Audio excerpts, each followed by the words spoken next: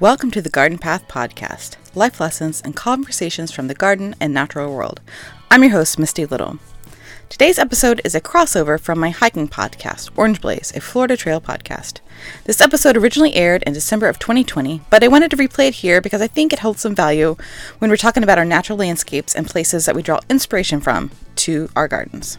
Split Oak Forest is a wildlife and environmental area in central Florida near Orlando, and a place I had only heard wonderful things about until I got to visit it myself in January of 2020, pre-pandemic in the United States. It is a mitigation bank managed by the Florida Fish and Wildlife Commission, and Valerie Anderson came into the picture when she realized there were plans to build a highway through part of the property. There she formed Friends of Split Oak Forest to fight the proposed highway. I've left the introduction as it is presented in the Orange Blaze podcast so you can hear that, but I hope what you take away from this episode is that if we're interested in bringing native plants into our home landscapes, we need to be knowledgeable and as interested in the wild spaces around us because those tracts of land impact our own gardens and nature too. I'll put links to the original episode in the show notes over at thegardenpathpodcast.com. All right, on to the episode. You're listening to Orange Blaze, a Florida Trail podcast.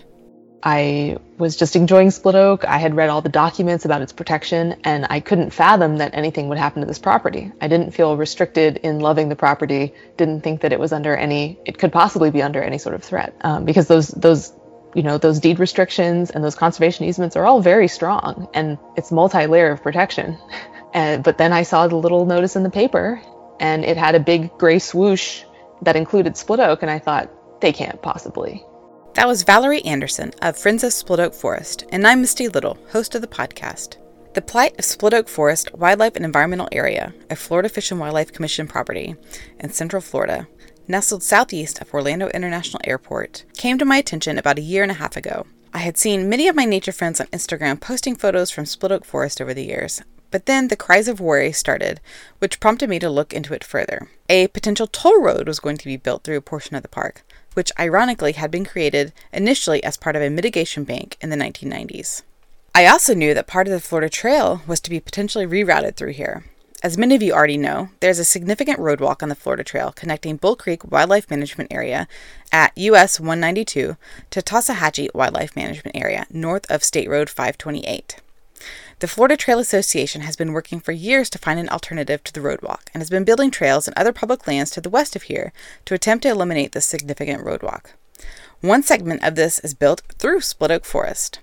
While there is no official connector from Bull Creek to Split Oak Forest at the moment, you can still visit Split Oak Forest and find the Orange Blaze Trail to hike on. The allure of Split Oak Forest I had seen in all of those photos made it high on my agenda to visit when I came to Florida last January for Billy Goat Day.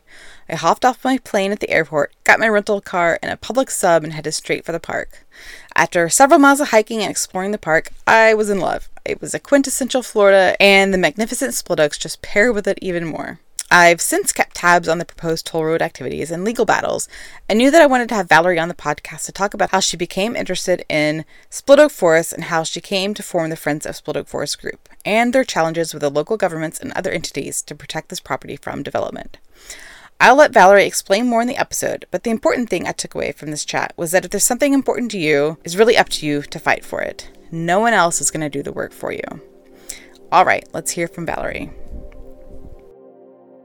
Okay, well, thank you, Valerie, for making this happen. I know you've been super busy over the last few months with everything going on with Split Oak Forest and the ballots and election and all of that. So I appreciate you taking your time to chat with me. But maybe if you want to start by just introducing yourself, a little bit about your background and how you came to, be so passionate about Split Oak Forest. Thank you. Yeah, I really appreciate you having me on this really cool podcast. My name is Valerie Anderson. I'm a native of Ormond Beach, Florida. I went to Mainland High School in Daytona. I have an undergrad from the University of Florida in Gainesville. And then I moved to Kissimmee to work for the USDA NRCS, a division of the Department of Agriculture. And then I started working on my master's degree. And I had been hiking a lot at Split Oak ever since I moved to Osceola County back in 2012. So I had been hiking at Split Oak for quite a while. Okay. And I guess, so maybe just talk a little bit about Split Oak Forest. What is so special and unique about the property, and what drew you to it and what drew you to keep coming back to it time and time again? Well, so Osceola County has a lot of conservation land, but most of it is, used for hunting, and so that makes it a little bit more risky to hike in, during the best hiking weather. And so I often defaulted to hiking at Split Oak. So it has 21 miles of trails, marked and unmarked, and then of course it has tons of endangered species because it was protected specifically for upland rare species. Okay. So I guess maybe what are some of those rare species like that people may encounter if they're out there hiking? You get the iconic scrub jay, I would say is our flashiest endangered species. And then we have like gopher mice, gopher tortoises, coach whips, hognose snakes, lots of really cool butterflies and skippers. The threatened byssus skipper. We have Florida joined tail grass, which is a state endangered grass. We have state threatened orchids, Calopogon multiflorus, and then we also have the commercially exploited butterfly orchid and the jingle bell orchid. So. Oh yeah, the jingle bell is a good one. I like that one. So what you mentioned that this property was originally set aside as protection for these endangered species. What was that process? Why was it created? Like, how did that happen? I read it was a mitigation bank, but I don't really know much about that history. Right. So, the Florida Forever program, our state's major land purchasing program. Mm-hmm. Right. So there was a precursor to that program called Preservation 2000. Okay. And it was a very similar program, take taxpayer money and buy conservation land. And high value conservation land was targeted. Okay. So this was purchased with both state grant money and Osceola County and Orange County residents' tax dollars. And then in order to recoup some of those costs, the counties did individual mitigation. Okay. So this, I guess the property was just privately owned. Was it a ranch or how was it managed? Yes, it was a large ranch, and then it was a smaller ranch, and then it was also planned to be turned into like maybe a golf course development. Oh, wow. And so there are a couple of like man-made lakes on the property that were dug for that purpose. Right. Okay. Yeah, I had the chance to actually visit when I was in Florida back in January, and I did see some of those lakes. So, I mean, they're nice, but I didn't know that they weren't natural. So that's interesting. Yeah, the property has adapted to those lakes. So, people ask me all the time if we're planning on filling them in. And I think that, everything has sort of reached homeostasis there, and we'll probably revegetate the spoil piles with native plants here pretty soon. Okay. So it's managed by Florida Fish and Wildlife Game Commission. That's correct? Correct. Okay. So, I mean, what do they do for management? Are they burning periodically? How is it managed aside from the Friends of Split Oak Forest? Well, Friends of Split Oak hasn't yet done any management. We've only done monitoring, so our bio blitzes. We have not, other than, picking up, trash or pulling some natal grass here and there, we have not participated in management. So yes, FWC does all the management. They do prescribed burns, and they've been pretty good about keeping the burn rotation really well despite all of the challenges. One of their main challenges is that they only have 3 staff members for Split Oak and for Salt Lake Wildlife Management Area in Brevard County, which is over 11,000 acres. Oh, wow. So, yeah, they probably don't have time to get around to everything that needs to be get done every year. Yeah, so, they're a little behind. We're at like 5 years on some of these flatwoods. And they've done a great job with the resources that they have. But yes, if there was another staff member, if we could somehow find a way to fund another staff member, that would really help bring our burns into the 2 to 5 year range. Right. So, the Split Oak is an iconic name, and it's named for, the iconic split oaks in the forest. Do we know, like, what's kind of caused this, like, phenomenon, I guess you could say? No, we don't know. Okay. Just that these oaks just happen, and they're just really just kind of spectacular, I guess. They're very old, so obviously it was in like an old hammock. And Right. It's pretty amazing that they've even lasted. They lasted logging and lasted, from being ranched, I should say, that they weren't taken down. Right. Well, one thing ranchers do appreciate is hammocks and shady areas. And then, of course, the logging was primarily longleaf pine, was not oak logging. Okay, that's true. That's true. So do you have any favorite areas of the park, what that you came to time and time again? Or have you, scoped, I mean, you've probably scoped out the entire park. It's even some of the remote sections. Oh yeah, I've been all over. I've been all over the park. It depends on the season. So there's a cypress dome up near Lake Hart that has jingle bell orchids and a lot of butterfly orchids that I'll go in the middle of the summer to see them bloom. And then in the Osceola County part, those are the most ancient ecosystems because those didn't change when the water level fluctuated when Hamilton Diston dug his canals throughout the state of Florida. So those ecosystems are the most ancient and they have the most rare plants. Okay. So those are the best for spring and fall bloom. Okay, nice. Is there any place you would suggest people head to first if they're just now coming to Split Oak Forest for the first time? Yes, so there's two things I suggest you do. The first time you need to take the Lake Loop and go see the Split Oak. And then the second thing you need to do is go to my map on friendsofsplitoak.org and find the Wildflower Meadow. It's in the center. I also have mapped it on OpenStreetMap. I can provide a link to that. Yeah, that'd be great. It's like a very shallow valley, maybe 6 inches, and that's where the largest population of Florida fairy milkweed is in the state of Florida. Nice. Known population. I guess wow. It's possible that there's a larger unknown population, but yeah. Right, of course.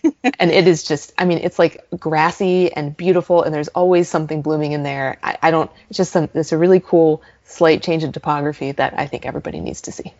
Right. So you mentioned, those two places. Do you have any issues with people coming in to poach or do anything, harmful? Are you seeing that at all? I have seen people take butterfly orchids off trees. I haven't personally seen them, but I've seen the bark removed of these lower butterfly orchids. So yes, please be careful when posting locations on iNaturalist and, posting about these orchids because I have definitely seen that. Okay.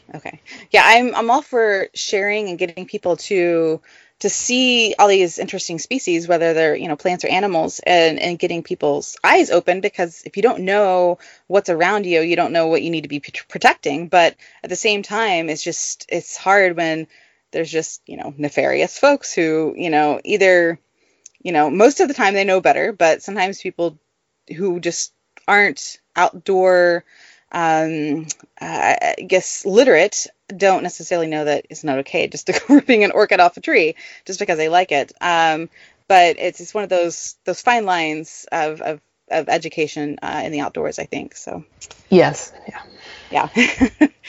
yeah. So you loved Split Oak Forest. What propelled you to create Friends of Split Oak Forest? Like, what was the need there?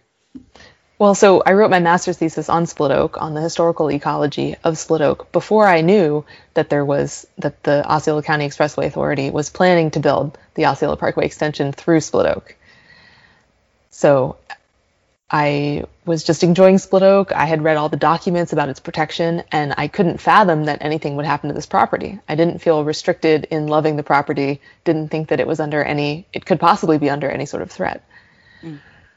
Because those deed restrictions and those conservation easements are all very strong, and it's multi-layer of protection. Right.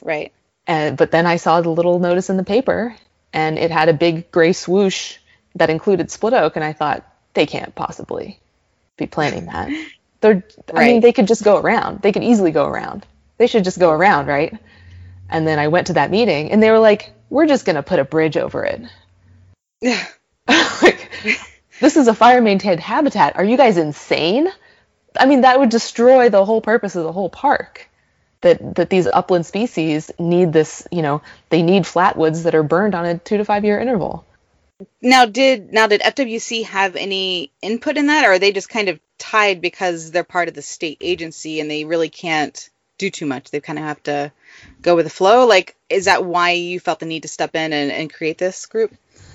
Well, I really respect the work that FWC does managing the property, and the land managers are excellent. However, it seems that especially as you get higher up in FWC, and of course the appointees to the board are generally not land managers. and they're not Right. scientists. They're developers. At least, Right. for the past 8 years, they've been developers. And so I think the pressure, there's no reason why FWC couldn't have stood up and written a letter and say, we prefer you go around. Right. But that did not occur. And Okay. that hasn't occurred in similar cases. And so FWC is actually separate from the entity holding the deed restrictions. Okay. Yeah, so there's another supposedly adult in the room that's supposed to handle, the kids, the counties Right. who want to destroy their park. Right. Okay. Now, I'm glad you bring up the other deeds and the other protections, because I had someone from the North Florida Land Trust on earlier this year on the podcast talking about basically creating, a North Florida kind of wildlife corridor, which also included the Florida Trail. And among one of my questions was, how tight are these agreements between landowners, or because what's stopping, 20 years from now, something similar happening to these other properties, just like what's happening to Split Oak Forest. And, I think it's like you say, you feel like it's, airtight almost, and then just something steps in and it's really not as airtight as you think. And I think this just goes to show that, you have to kind of still fight for what you love.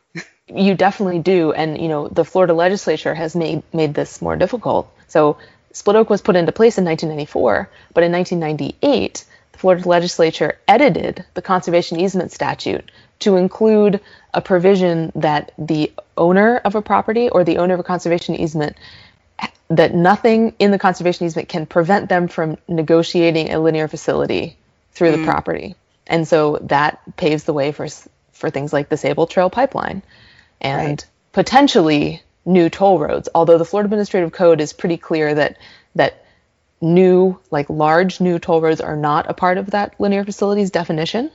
Okay. And that road widenings are what constitute a linear facility for the purpose of impacting conservation land.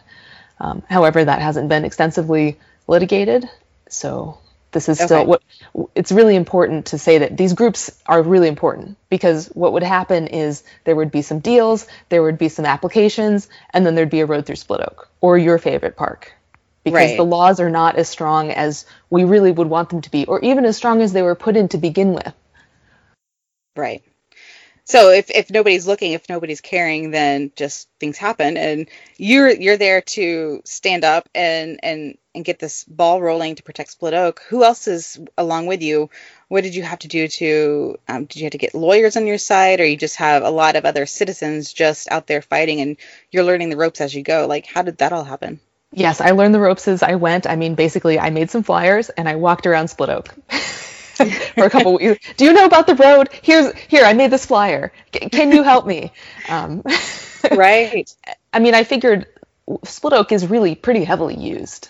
And I figured my strength was with the people that use Split Oak, rather than commissioners or, elected officials, agency people. I needed a groundswell. So that's what I started with. And I did lawyer up eventually. And I did get some, political support, and getting these organizations, these really ethical conservation organizations, for example, like the Florida Native Plant Society, the Florida Conservation Voters, Sierra Club, 1,000. We don't specifically have the endorsement of 1,000 Friends of Florida, but if you could get them on your side, that would be great. And then the League of Women Voters. Yeah.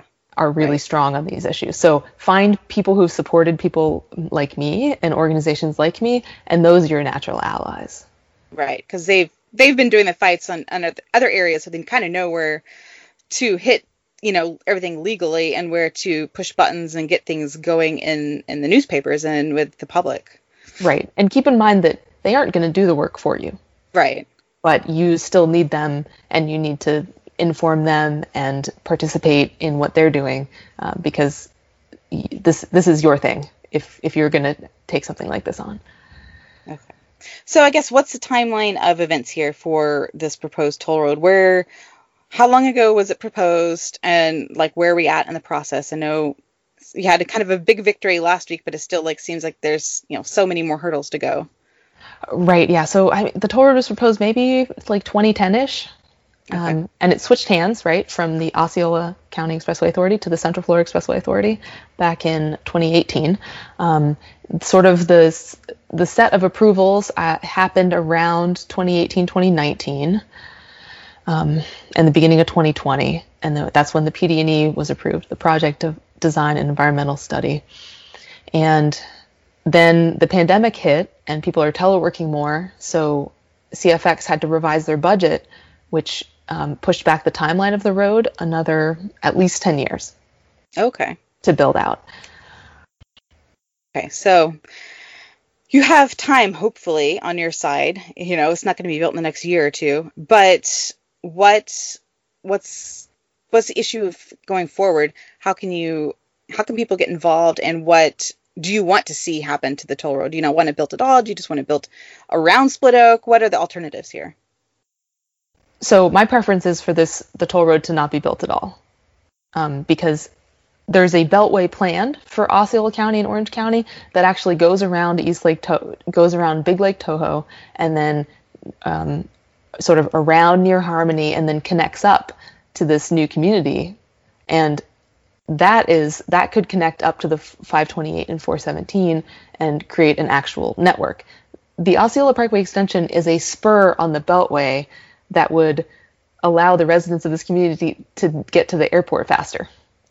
Okay. So I don't feel that it's really a critical transportation infrastructure, even though the people that planned the road keep saying this is critical, this is critical, this is critical. But, in my opinion, just because you say it's critical doesn't mean it is actually critical. Right. Well, and we know that as soon as you build roads, what comes along with roads is other infrastructure and housing and more development. And, if you look on a map at that area of Central Florida, it's, Split Oak Forest and a lot of other undeveloped property as well. And it's, part of this proposed theoretical, Florida wildlife corridor. And I feel like, you're just letting in, it's a problematic situation. Right. And I mean, those development plans are already being executed. I mean, literally, Deseret is already scraping tons of, ecosystems and natural communities to make way for this development. So it's not as if it brings development, is they're building development, planning on this road, and actually like 4 or 5 other toll roads in that area that would almost completely cut off that St. Johns River, Kissimmee River connection. Right. I mean, they have like this 10,000 acre, they call it a wildlife conservation corridor, but it narrows down to just that Crabgrass Creek crossing on 192. It's maybe like 100 yards wide. Right. There. Right. You want to protect and conserve, and yet you're still allowing all these other things to obliviate those other projects. Yeah, I mean, it all started with the decimation of our growth management agency in the state of Florida. Right. The Department of Community Affairs. Yeah. Which was removed by legislation and signed by Rick Scott. Yeah, great. And so, I mean, that was the only thing preventing cities and counties from basically approving developments violating their comprehensive plan. Right. And so there's really, I mean, you have to have rules to make the developers and make the counties actually consider wildlife corridors and actually consider the needs of their residents. Right. And if there's no rules for that, then this is what we see. This is what happens. Yeah. So how many folks are involved in Friends of Split Oak Forest? How many come out and support you and support the group and support the forest? Yeah, so we have about 1,300-ish members. I haven't checked recently in the Facebook group. And the email list is maybe 1,500, 1,600 people. And then I would say we have a solid, if I tell people that they absolutely have to come, we get about 40 people at a meeting, maybe 50. Okay. And our core volunteer group is about 15 people. Okay.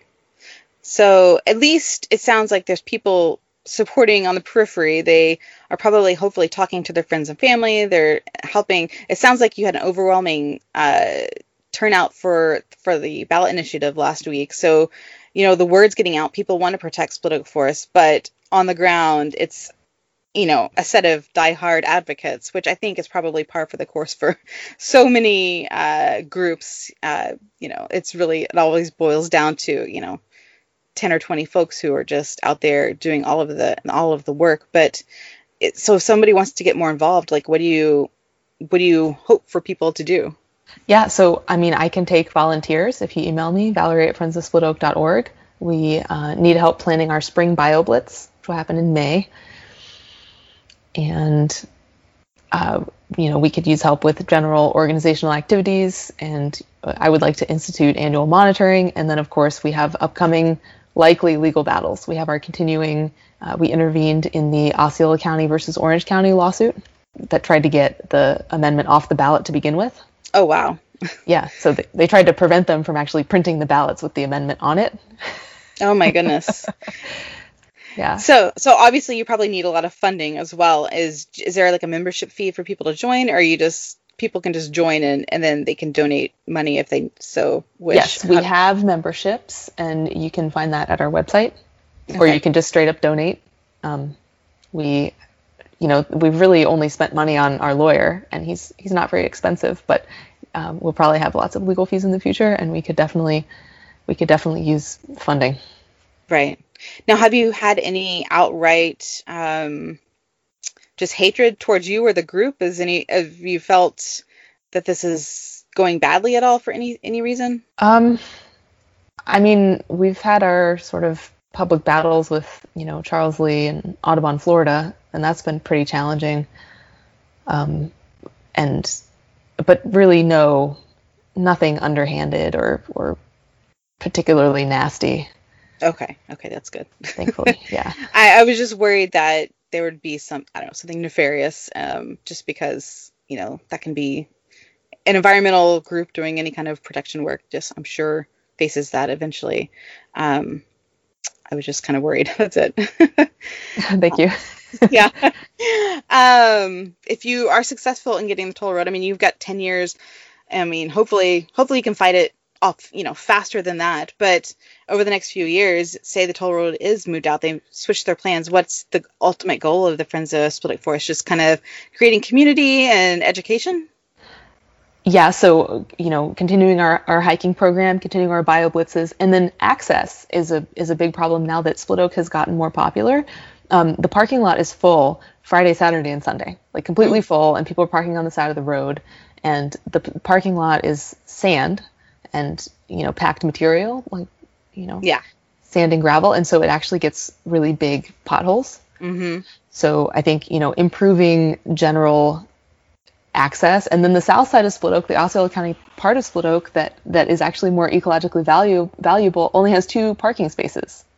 Oh, wow. And it doesn't really look like a really good access point. It doesn't look like you're really allowed to be there. Mm-hmm. And so, maybe buying some property on the south side of Split Oak and, providing parking there. The trail signage is not particularly good. People get lost a lot. Yeah. So doing a better job of marking the main trails, saying, turn around here to go back to the entrance. Mm-hmm. Some interpretive signage. I would not want a lot of interpretive signage out there, just because it's a very wilderness experience. But, maybe something there's an overlook, and that sign is a little bit older. It's getting kind of faded. So there's an overlook onto the Sawgrass Marsh, and then there's an overlook into Bonnet Pond. And both of those currently have interpretive signage that could be updated and look a little newer. Right. Okay. Well, I think, you guys have hopefully a winning case that, eventually with, the popularity of the park, that you can keep public opinion, and maybe that'll sway, the commissioners and the other regulatory agencies into hopefully deviating their plans and altering things. I don't know how successful that's going to be, but I'm on your side. I'm, sitting here from Texas. I wish I had known about Split Oak before I left Florida and got to visit it more. But, I'm here to, champion you guys on what I can for social media, and I'll be watching to see how things evolve over the coming years. Thank you. Yes, and can I add quickly on what people can do? What else people can do? Yes, perfect. Yes. So one of the most challenging things is dealing with commissioners who are not representative of their constituents' interests, because many people who are voting are not informed, or they don't vote on a particular candidate. And so if you do your research on your elections and vote for the candidate who understands the environmental issues, is available for office hours, who appears to be more responsive to their constituents, that's the person who people like me can work with. That's the person who will understand your concerns about a toll road through a conservation area. Right. So it's really about the building up beforehand, not necessarily coming in after and trying to do this. It's all the small things that go into our systems as a whole that help support these environmental causes as well. Right. So voting in every election and, being aware of your local issues, that's critically important. That's something you can do to prevent future problems in your area and, throughout the country if you're voting for senators and representatives. Right. Right. Do you have any other final thoughts about Split Oak Forest, about where people can find you on social media? Yeah, so we're Split Oak Forest on Instagram. We're Split Oak Forest everywhere. We're Friends of Split Oak on Facebook, and we're friendsofsplitoak.org. Okay. Well, thank you so much, Valerie, for taking time to chat with me. I know you have a pretty busy agenda, working on Friends of Split Oak, and I appreciate everything you do. Thank you so much, Misty. I really appreciate your work as well. Great. That's it for this episode. I hope Valerie gave you a reason to get out to see Split Oak Forest, do some hiking, and become an engaged citizen in your community. Whether it's protecting an environmentally sensitive property in Central Florida, or maybe it's Bears Ears out in Utah, there is something special to all of us hikers. If you appreciate the wild places you hike in, dig a bit further and see how and why it was protected and get involved. You can find more information about Split Oak Forest and Friends of Split Oak Forest in the show notes for the episode at orangeblaze.thegardenpathpodcast.com. The podcast is also on Instagram at orangeblazepodcast. Until next time, happy hiking.